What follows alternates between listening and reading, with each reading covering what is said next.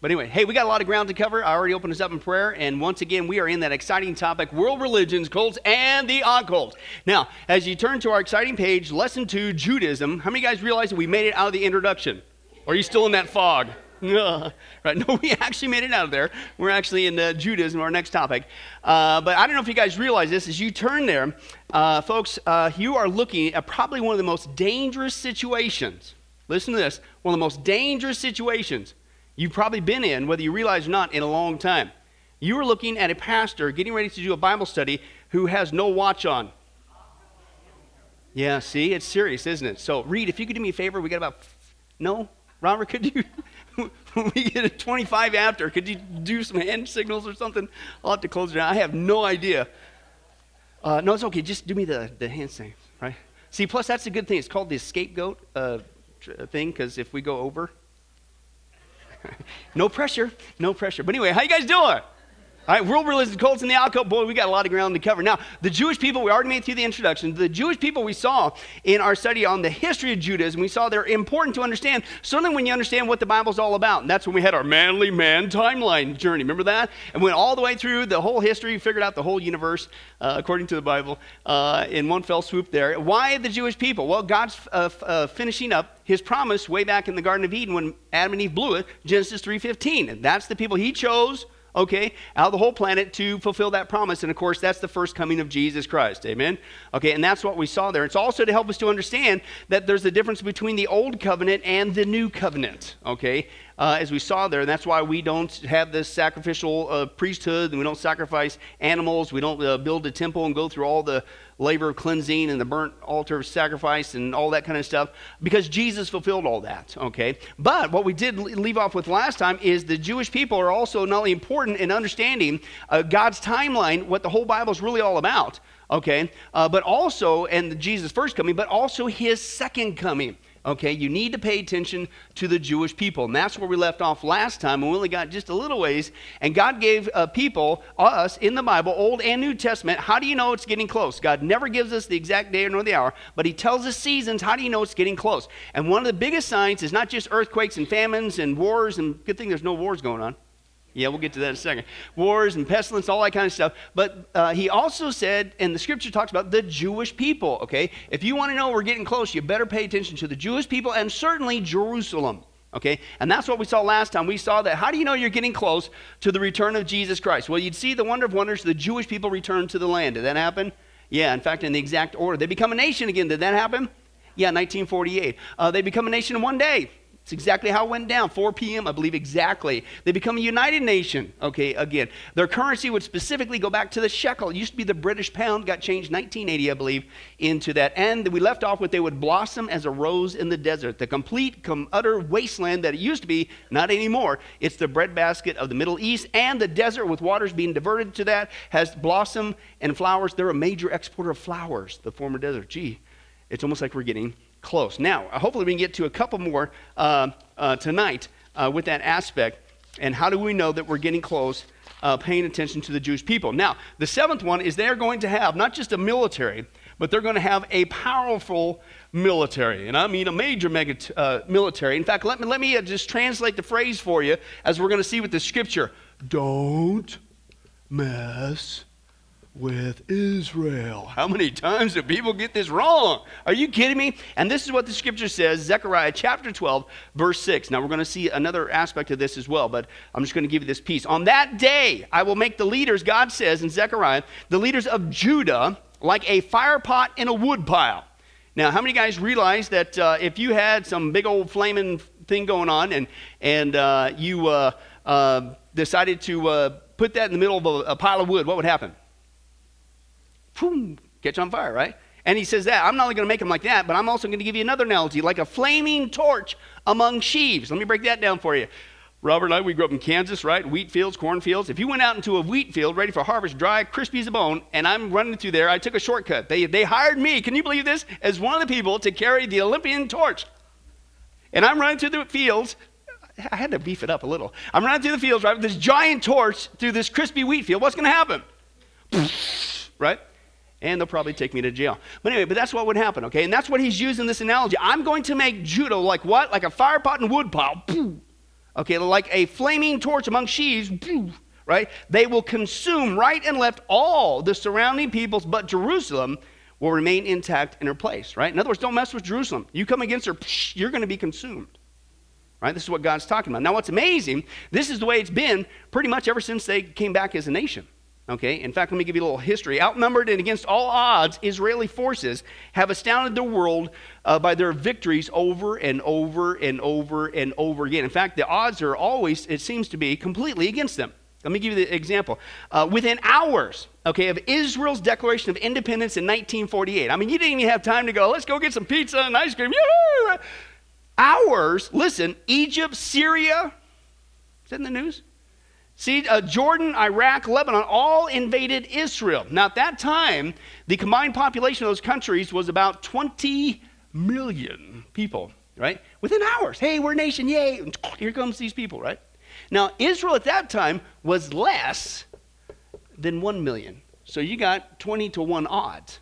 Okay, but obviously if you know the history, when all was said and done, the Jewish people not only won the war, but they expanded the size of Israel by 50%.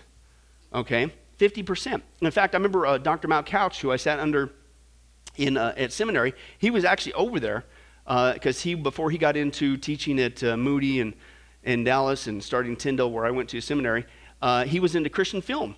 And so he was actually filming over there.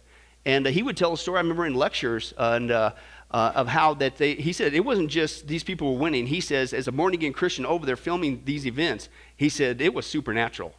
And he would just share one experience. He said, I thought for sure we were dead. He says, we were behind this big old sand dune. And he said, I only had a couple soldiers there with me. We looked over the hill, and there was a bunch of tanks. We're done. And here they are coming at us. He said, so basically they just went back over the hill and just waiting for the inevitable. And the next thing you know, they look up, they go again, they're destroyed. He said, and it happened again and again and again and again. Something, it was almost like God had their back or something. And but he was over there, but he'd always tell some great stories. Okay, now Israel today is one of the most powerful military forces in the world with full nuclear capabilities. In fact, they are the strongest military in that region, hands down. Now again, what's the scripture? Don't mess with Israel, because God's going to make these people, you try to come against them. He's not done with them. That's what we've been seeing in our studies. Not done with them. Right? You mess with them, they're going to consume you right and left, man, just like a torch going through a wheat field. Right? Don't do it. Right? Now, I want to share with you just how powerful of a military they are. And I just got these stats today. This is from the Global Firepower site there. And this is not taking into account the nuclear capabilities. I'll get to that in just a second. But listen to just how powerful Israel is. Of course, now the most powerful one, according to this stat, is the United States of America. Okay, it's the most powerful military force on the planet. Number 2 is Russia. Number 3 is China.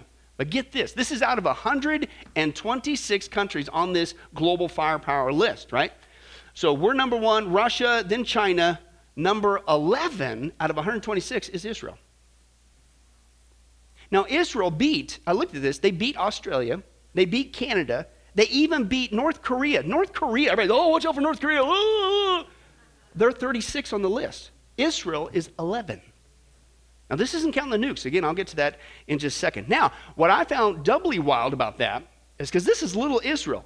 So I looked up and I said, okay, let's see the area size. So Israel has just over 8,000 square miles. 8,000 square miles, 8,019. Now, to give you an estimate of how big that is, really small, is that's smaller than the state of New Jersey. New Jersey has 8,700. Then I did some math, because I remember back when I was in Bible college, okay, they always used to say you could fit 17 Israels in the state of California. So now I'm doing the math because they keep giving up land, unfortunately. Now, according to this, you can fit 20 and a half Israels in California. That's how small it is. Now, combine that with, and I looked up the United States of America. America has 3.8 million square miles. Russia has 6.6 million square miles. China has 3.7 million square miles, and they're 1, 2, and 3. And here is little bitty Israel, 8,000, not million, 8,000 square miles. 20 and a half of them could fit in California, and yet you're the 11th most powerful military in the whole world. What did God say? Don't mess with Israel. You come against them, you're going to get consumed. In fact, when you take a look at their population, they got just under about 8 million people. Those who are available for manpower is 3.5 million. Right now, fit for service is about 3 million. So a lot of their population is ready to go and fight. And of course, if you know what's going on over there, of course, because what's not being reported over here in the media is the Palestinians in the Muslim countries, every day they announce we're going to come and annihilate Israel. That's what's going on, right? If you go look, and you can find the actual news broadcasts where they're doing this, but they refuse to show them here in the United States. Now, the 13 countries in the Middle East, okay, you got Israel, Iran, Saudi Arabia, Syria, United Arab Emirates, Jordan, Oman, Kuwait, Qatar, Yemen, Bahrain, Lebanon, and Iraq. Guess who's number one? Israel is number one at the top. So they are the number one big dog in their certain area, but number 11 on the world, yet you could fit 20 of them in California. Isn't that wild? Wow, okay. Now, then I said, well, what about the nukes? Right? What about the nukes? And this is really wild. So Israel not only has nukes, but listen to this, okay? United States has a total of deployed warheads, nuclear capabilities, and other warheads, totaling together about 7,300. And of course, this is just what's being reported. Russia is reported to have about 8,000, so a little bit more than us. The UK, England, Britain, has 225. France has 300. China has 250, according to this report. This is 2014, January. Then India has 90 to 110. Pakistan has 100 to 120.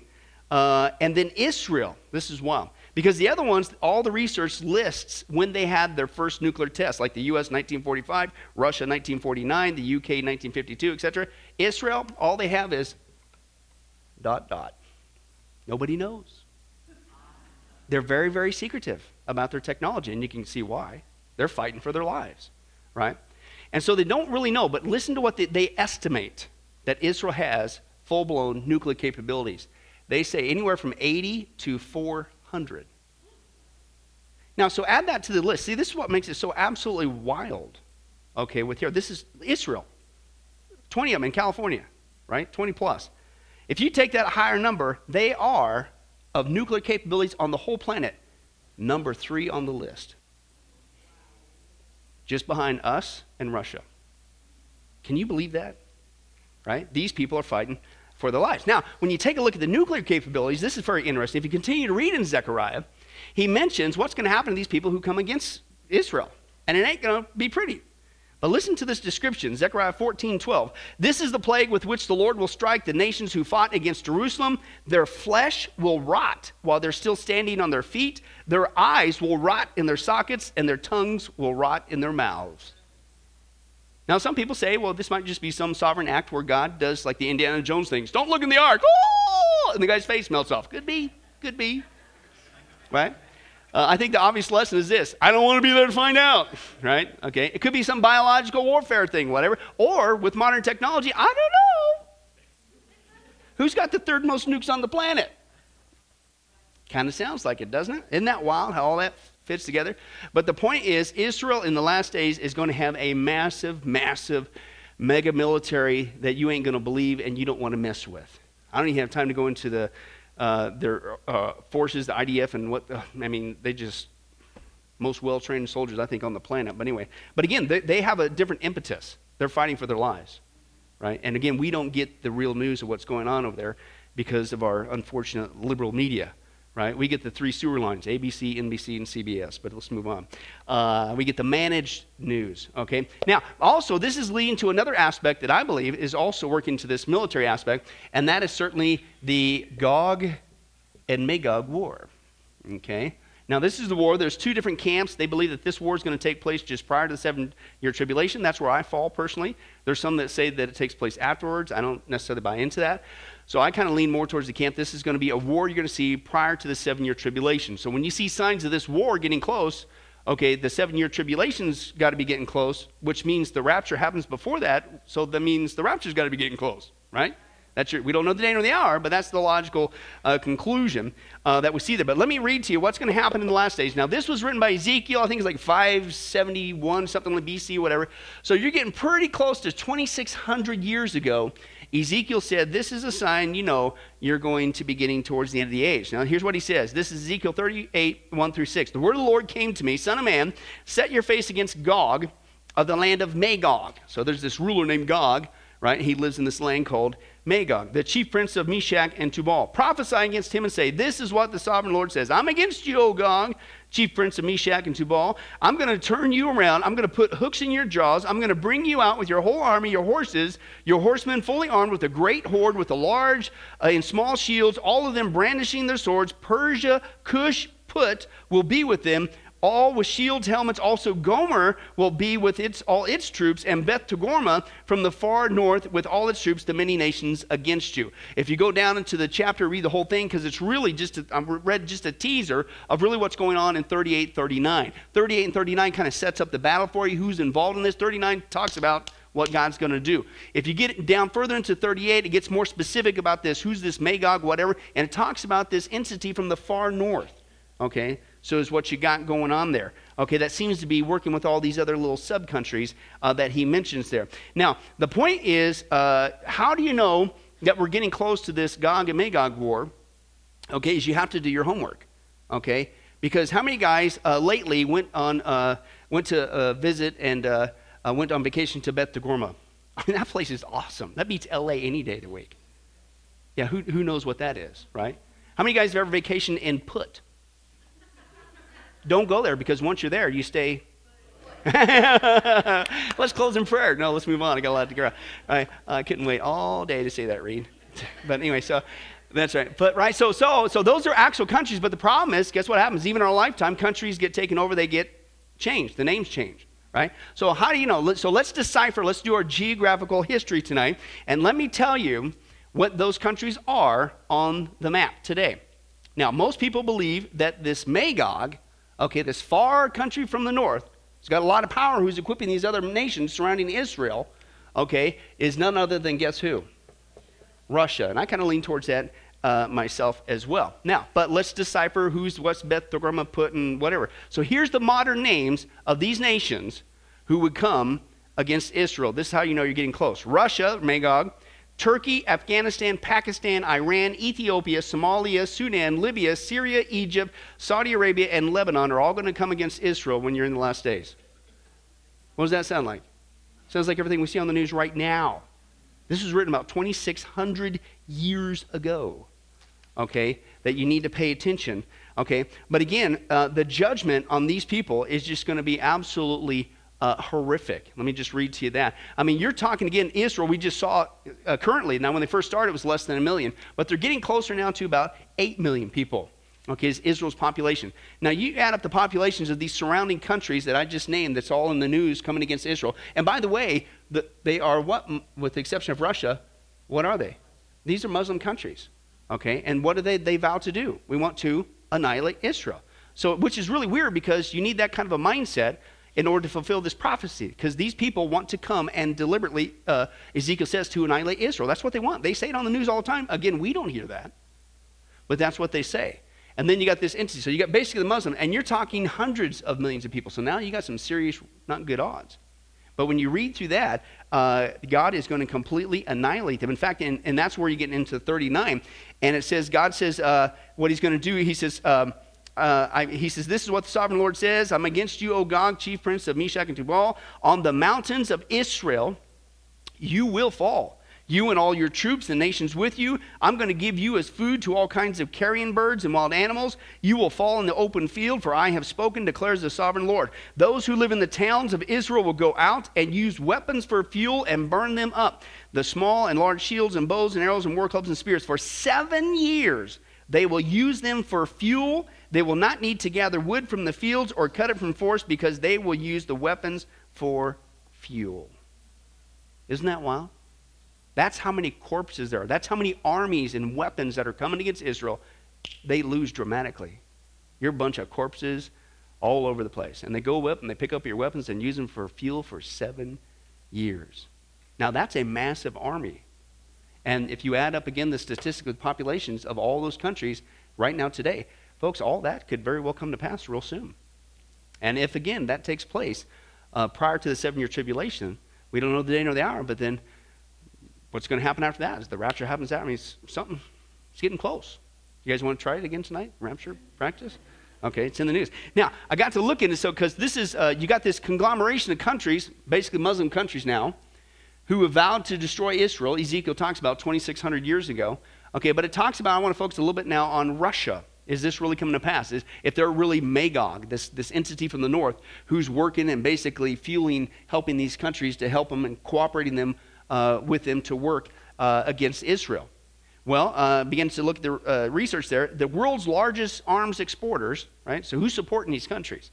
Number one is us, U.S., okay? Number two is Russia, is the world's largest arms exporter.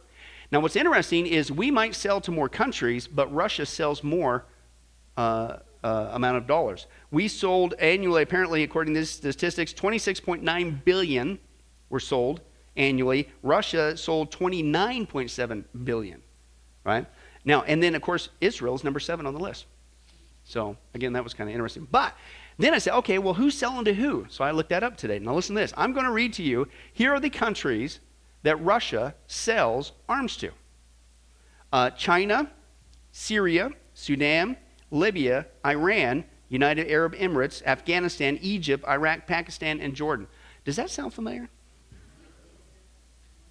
Isn't that absolutely wild? You're seeing this major mega power from the north working with these nations who have vowed to destroy Israel. The names have changed, but if you do your homework, it's all the stuff we're seeing in the news right now, including what's going on with Syria. But again, what's the lesson? Don't mess with Israel because you're not going to win. Okay, now add to this, okay, the next one is now, and I think this kind of couples together, is Israel is going to become a conflict, okay, in the whole world. Okay, and again, you think this is crazy. It's just, you get a little teeny tiny piece of real estate. The whole world's going to be concerned about you. What do you see in the news? We're numb to it. And this is in Zechariah, a little bit forward, 2 and 3. I'm going to make Jerusalem a cup that sends all the surrounding peoples reeling. Judah will be besieged, as well as Jerusalem, on that day when all the nations of the earth are gathered against her. So what's that tell you right there? I'm not done yet. At one point, not even the United States is apparently going to support Israel. You notice anything's going on with the current administration? Did anybody see, I've got this saved for Lord willing, the Final Countdown Update Part 2 study. Got the actual video clip of the UN, of Benjamin Netanyahu, and he challenged the UN, says, listen, we are being attacked, and nobody, no country in the world, I don't know if you see this, it's like, whoa, this is Zechariah. You guys aren't doing anything. Why? And there was absolute silence. Isn't that wild? All the nations are going to turn against Israel. I will make, though, Jerusalem, God says, an immovable rock for all the nations. All who try to move it will injure themselves. What's the translation? Once again, don't mess with Israel. How many times you got to get burned? Okay, and this is what's interesting is, again, ever since they became a nation in 1948, the very next day, okay, within hours, right, Israel, they declared war on Israel, and it has never stopped. And I think what's fueling this, because again, what's the context? You're going to become a global conflict, right? And I think certainly there's some reasons why, and I want to break those down for you if I got time. How are we doing, Robert? Doing all right? Okay. Break this down. Why is this such a world global conflict? Well, number one is certainly, I think it's a strategic place, okay? Because anybody, and I think that's part of what Russia's doing right now with Syria, is because they're getting a foothold where you want to have a foothold. You want to have an excuse to have a presence in the Middle East, right? So I think Israel just happens to be located in a strategic place in the world that countries, and it's going to create a conflict because everybody's wanting there.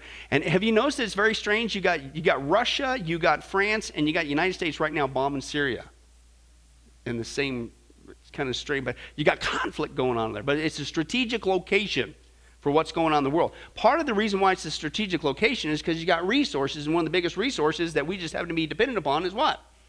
Oil. Which is very interesting, because we all know that Abraham, when he went from the Ur of the Chaldees, he drove a car all the way there, and he was dependent on oil way back then. But we do know, you know this is coming, Reed. You do know that the Hondas, that the disciples, they drove an Accord, a Honda. They were all in one Accord. It was packed, but they made it there.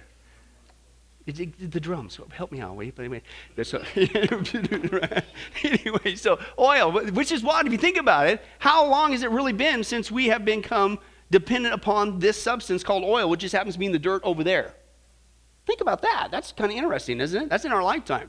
That's kind of a spillover with the modern transportation and technology that Daniel talks about, Daniel chapter 12, in the last days. People will be traveling to and fro and here and there and like never before, and we're certainly doing that. But of all entities, of all things, right, is oil. Now, what's interesting, I don't know if you've been paying attention behind the scenes with what's been going on with Syria, right? And certainly now we're consumed with what's going on with France and all that kind of stuff, and rightly so. Okay, but with Syria, there's something very interesting that's going on. Why is all of a sudden everybody wanting to bomb Syria? But listen to this. Guess what was discovered recently in October, the middle of October, over in Israel on the Golan Heights? Oil. Really big deposit of oil. Massive. Listen to this. For decades, Israel has been searching for oil in its own lands with the hope of gaining energy independence, right? Because everybody's wanting over there. They're wanting to annihilate Israel. So they got to basically learn to be and try to be self-contained because they can't trust anybody, unfortunately, now even the United States, right? And so they're trying to be independent. So that's what they've been wanting. Now, recent reports from Genie, that's the name of the U.S. oil exploration company, suggest that oil has been found in Israel, lots of it. The oil is actually located in the Golan Heights, which was taken by Israel from Syria in the 1967 war. But the ownership of that area is still contested. However, given the current war in Syria, the massive chaos there, Syria would certainly be less likely to challenge Israel's oil claim with meaningful force, obviously because they're getting their country attacked. And so the person poses this question: is the Syrian war escalation an effort to pave the way for Israeli oil so that they could become, because if they grab a hold of this, they're saying that they can become a major exporter. If the initial celebratory announcements about how much oil there is underground in Golan are correct, Israel could be looking at a long-sought massive upswing in its domestic energy capability. Genie, the U.S. company that's doing the drilling exploration in Golan, has some very interesting characters on their advisory board. This was wild. Rupert Murdoch, Jacob Rothschild, XCI Director James Woolsey, Dick Cheney, Lawrence Summers, who was the former president of Harvard, the former secretary treasurer under Bill Clinton, and the director of the National Economic Council under Obama, and Bill Richardson, former secretary of energy under Bill Clinton. So these guys get to, what? I guess you work and you get kudos. Anyway, another report says this. He says Israel, this is their theory, right? They say Israel is taking advantage of the chaos in Syria to expand its settlements in the Golan Heights. Israel hopes to quintuple the size of its settlements over the next 5 years by adding an additional 100,000 settlers in the region. The plan was proposed by Naftali Bennett, a senior Israeli minister and a member of the right-wing Jewish Home Party. Bennett is just one of many Israeli leaders thinking seizing on the chaos in Syria will help solidify Israel's hold on the Golan, which will give them the ability to get that oil. Depending on the size of the oil under Golan, the whole configuration of oil controlled in the Middle East could be affected. That's how big this find is. So this could be a game changer, right? You say, oh, the Arabs, they got all the... Well, no. Everything might just radically change. Who's going to have the oil now? Who's going to have the biggest part? Israel's apparent long-term plan to weaken, they say, and disable nations in the Middle East, including Syria, could certainly raise the price of oil from that region, making it cost-effective to bring up all the oil now under the Golan, however many barrels that tends to be. So basically what they're saying, I don't know that necessarily is true, but what they're saying is it's just kind of an interesting coinky-dink. You find oil there. October 15th, this article was written. Next thing you know, Syria's under attack. Who was the one who had the whatever, and it doesn't look good for Israel, whatever. But here's my point in bringing that up. I'm not like anti-Israel, you know that. That's creating a what? What's the Bible say? In the last days, this little piece of real estate, man, what's it going to be? Not just a conflict in the area, for the whole world. The whole world is dependent on this substance, right? And all that whole area is just lighting up like a tinderbox, right? Very, very interesting. So I think that's part of why Israel is going to be, in fact, what the Bible says. I think it's a strategic area. I think we just happen to be in our generation with modern technology. There just happens to be a substance, which God obviously knew the whole time, was going to be under there, and that's going to add to the conflict as well. But I think the other thing that's also going on there is the religious aspect. Okay, it just so happens in that area over there, you have 3 of the world's largest religions that have, believe it or not, headquarters over there in that area, and certainly in Jerusalem. Have you ever thought about that? Right? You got Judaism, of course. What's the Dome of the Rock? Muslim, Islam, right? And then you got, this supposed Christian presence. I say supposed because it's like a Catholic presence. And I'm sorry, as we're going to see, Roman Catholicism. Well, hi, how you doing? Okay, no, that's 10 minutes. Okay. I like you too. So, but anyway. But it's not biblical Christianity, okay? But you have the three major, if you will, religions on the planet. But not only just in a little teeny tiny piece of real estate, headquarters there, but again, and 20 of them fit in California, but specifically in this little area of the little piece of tiny real estate called Jerusalem. All right? And again, as we saw before, Jerusalem basically is, if you will, the center of the earth from God's point of view, right? And this is where Jesus came the first time. He's going to come the second time. This is where he's crucified. This is where he's going to rule and reign the millennium. So once again, here you have these people. And to me, it's just like that's just exactly what Satan would do.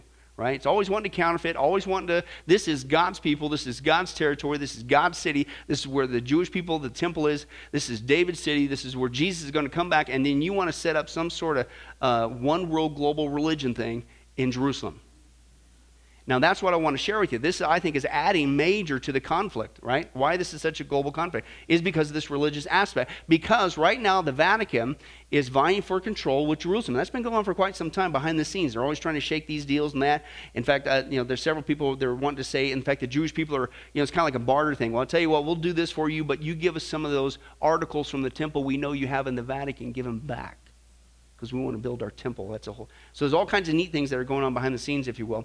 But what they're wanting to do is, of course, the Vatican is wanting to establish a global religion headquartered in Jerusalem. Now, one of the names that's for this is called the New, Jerusalem, Project, or the New Jerusalem Covenant, And this is what they plan on doing, these entities, They, depending on the right set of circumstances, here's their plan anyway. I'm not going to say thus saith the Lord, but this is what these entities behind the scenes are planning on doing in this area. Gee whiz, no wonder there's so much conflict, They believe that at the right set of circumstances, the Muslim and Jewish areas in Jerusalem will be combined with, quote, Christian to create the New Jerusalem Covenant.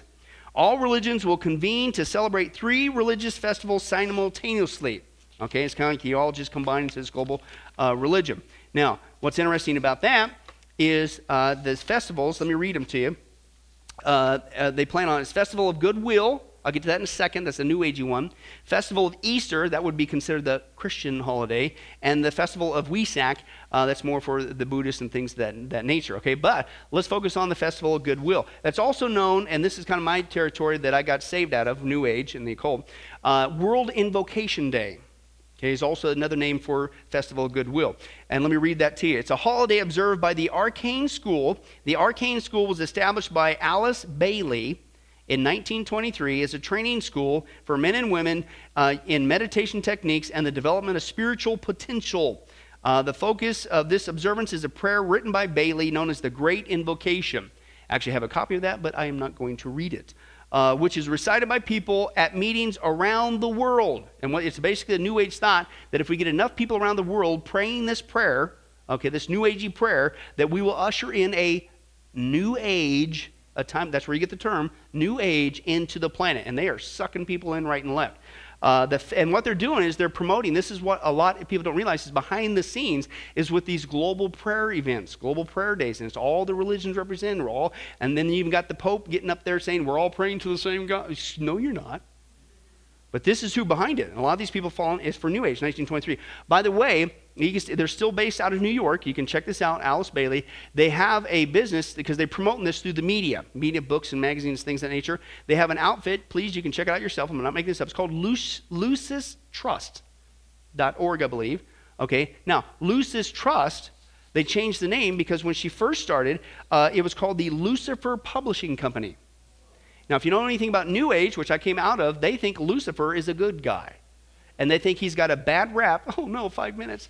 They think he's got a bad rap from Christians, right, who said he's a bad guy. But it's kind of like the Mormons. The Mormons teach that, there was this battle between, Jesus wanted to save the planet and Satan, who say is Jesus' spirit brother. What? Okay, and that Satan lost out. And they actually make him like a martyr. So I'm like, oh, poor guy, he wanted to help.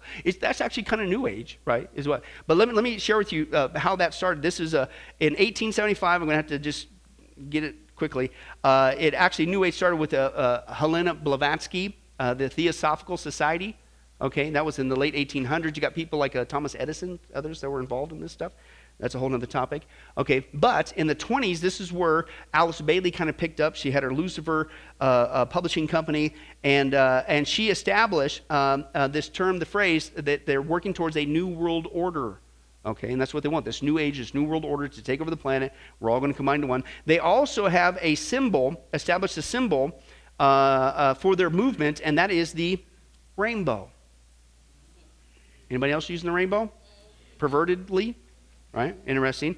Okay. And they have extensive plans for a religious war, forced redistribution of the world's resources. Oh, by the way, is there a religious war going on the planet right now? Forced redistribution of the world's resources. What do you think is going on with the whole lie of climate change and the Pope going around saying that we have to, distribute the world's poverty? It's all a control grab. And so I'm sorry, the way that you know that, I'm sorry, Mr. Pope, with all due respect, if you really want to alleviate the poverty in the world, which I'm not against, then why don't you melt down that throne you sit on, right? Start there. How much gold do you have? Can we start with yours? No, it's always somebody else's money, somebody else's country, and how much money do you have? That's not what it's about, folks. It's sucking people in with that issue. But the forced redistribution of the world's resources, mass planetary initiations, worldwide disarmament, the elimination of obstinate religions. Guess who that is? That's us. Okay, and they even discuss the sacredness of their new world leader, which is the Antichrist, but they think he's a good guy, 666. Now, their core beliefs, I don't have time to get into it too much. They believe that all is God, earth, man, and animals and plants. That's pantheism. That's being pushed through the environmental movement in other areas. They believe that each one of us have the ability to become Christ consciousness. What did Jesus warn about Matthew 24? Many will come and say, and I am the Christ, and deceive many. Don't believe him. Okay. They also say that man is destroying the earth along with the animals and plants, and unless he changes his ways, Mother Earth will be forced to destroy humanity, and Christianity is the biggest culprit in destroying the earth by teaching that man had dominion over the earth when the earth is a living being. 2 minutes, are you serious? So, what's that? Help. Anyway, man, right? But excuse me, the Bible does teach that we have dominion over the earth. That doesn't mean we destroy the earth. Nobody's for that. No Christian, let's pour it. That's not what's going on here. Okay, and basically it's Mother Earth. Okay, God is going to come back and cleanse this planet. It's called the judgment, 7-year tribulation. It's not Mother Earth, it's Father God. Okay, but that's their version of it. And they treat the earth as a living being. I'm sorry, the earth is a created thing by the Creator. You're turning the earth into the world's largest idol. Okay, is that. They believe that there is no such thing as sin, no need to repent and be saved, that Jesus was one of many great teachers like Buddha, Muhammad, and Confucius. I'm sorry, Jesus is alive. The rest of those guys are worm bait. They're dead. Okay, mankind, they say, should seek direction directly from the spirit world, a psychic, a channeler, a palm reader, astrology, angels, space aliens, dead relatives, and meditation. All religions are equal merit, except, guess who? Orthodox Christianity. And I'm not making this up. Here's their goal. In order for the world to be at peace and harmony, not follow Jesus Christ, not wait for the second coming when he initiates it, quote, there must be, direct quote, new world order, universal monetary system, world authority on food, health, and water. Is the government taking more control over on our food, health, and water? That's a whole other aspect. Universal tax, a military draft, a one world leader, and here it is a second time, the abolishment of Christianity. I wonder why. Now, lest you think so, let me share with you 2 quotes, and unfortunately, we're going to have to pick up next week because I just got the throat. A New Age letter, a mega letter, I'm going to quote you because you think, are you serious? They really want to annihilate Christians and specifically Christians? Watch this. There is one obstacle to world unity. Christianity. And says that Christianity claims supernatural knowledge and divine revelation, and they should not be tolerated. Gus Hall, he said this about us. He was, by the way, a former leader of the Communist Party in America. He said, I dream of a time when the last congressman is strangled to death on the guts of the last preacher. And since Christians love to sing about the blood, why not give them a little bit of it? That's some serious hatred. Now, what's wild is Jesus said in John 16, a time's going to come when anyone killing you is thinking they're, quote, doing a service to God. We need to get rid of those Christians because they're messing up the harmony of the planet. And they're messing up this new age that we want to bring in through these various means. Very interesting.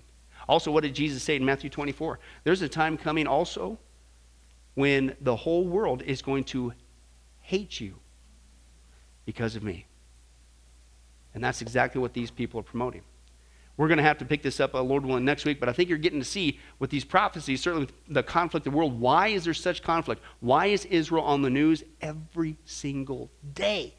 Israel, 20 and a half of them in the state of California, on the whole planet's looking at them, just like the Bible said, because of strategic reasons, certainly the oil, and certainly with this religious thing, and we're not even done yet on that aspect. We'll have to get to that next week. So I'm now getting the fist punch sign, so I guess I'm just kidding you.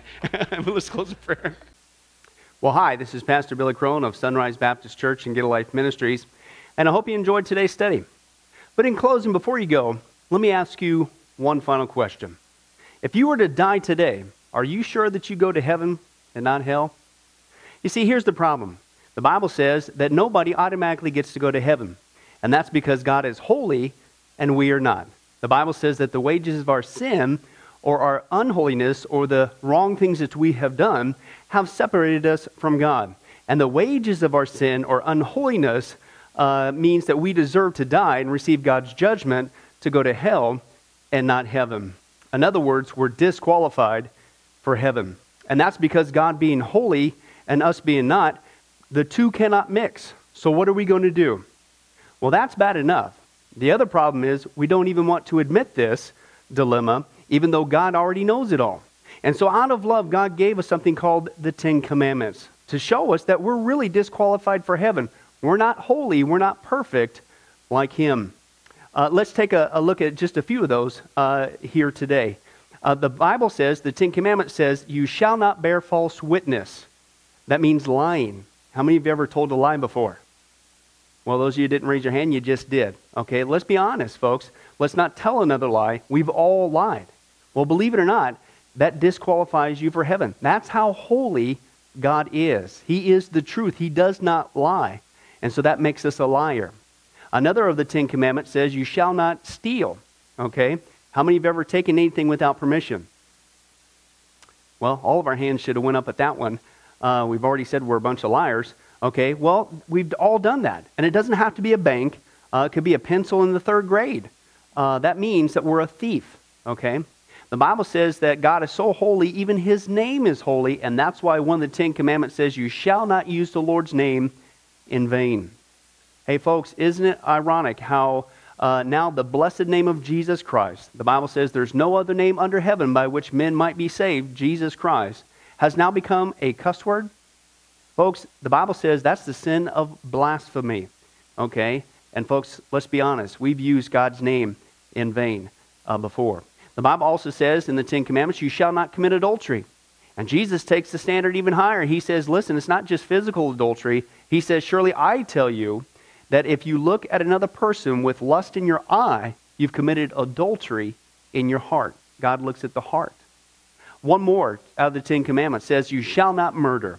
And you might say, well, hey, I haven't done that one. Really? The Bible says that the sin of hatred is akin to the sin of murder. You, in other words, in your heart, wish they were dead. You pulled the trigger, if you will, in your own heart. And the Bible says God sees that, and it's just as bad. He knows the mind, He knows the hearts, the thoughts, and the intents that we have. Folks, that's just 5 out of the 10 commandments. How you doing? Not very well. None of us can keep them. They're God's x-ray to show us that we're disqualified. And so when, not if, your time comes, because we're all marching towards the grave at different speeds, you're going to have to stand before God. And you're going to have to say who you really are. He already knows. Hey, God, let me into heaven. I'm a liar. I'm a thief. I'm a blasphemer, adulterer, and a murderer. Folks, the Bible is clear. Such people as these will not inherit the kingdom of heaven. That's the problem. Here's the good news. God so loved the world that He sent His one and only begotten Son, Jesus Christ, that whoever believes in Him, what He did on the cross on our behalf, that we will not perish, we will not go to hell, but He will give us the gift of eternal life. Jesus died on the cross to forgive us of all of our sins. It's something that we don't earn. We can't earn. It's a gift, the Bible calls it. And a gift cannot be earned. He was taking the death penalty in our place. That's what the cross was of the day.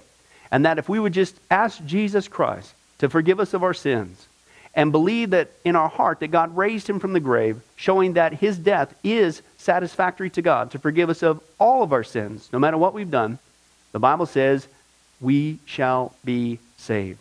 The Apostle Paul says that if we confess with our mouth Jesus is Lord and believe in our heart that God raised him from the grave, we will be saved. Let me give you a common analogy of what God's doing and what he did for us with Jesus dying on the cross on our behalf.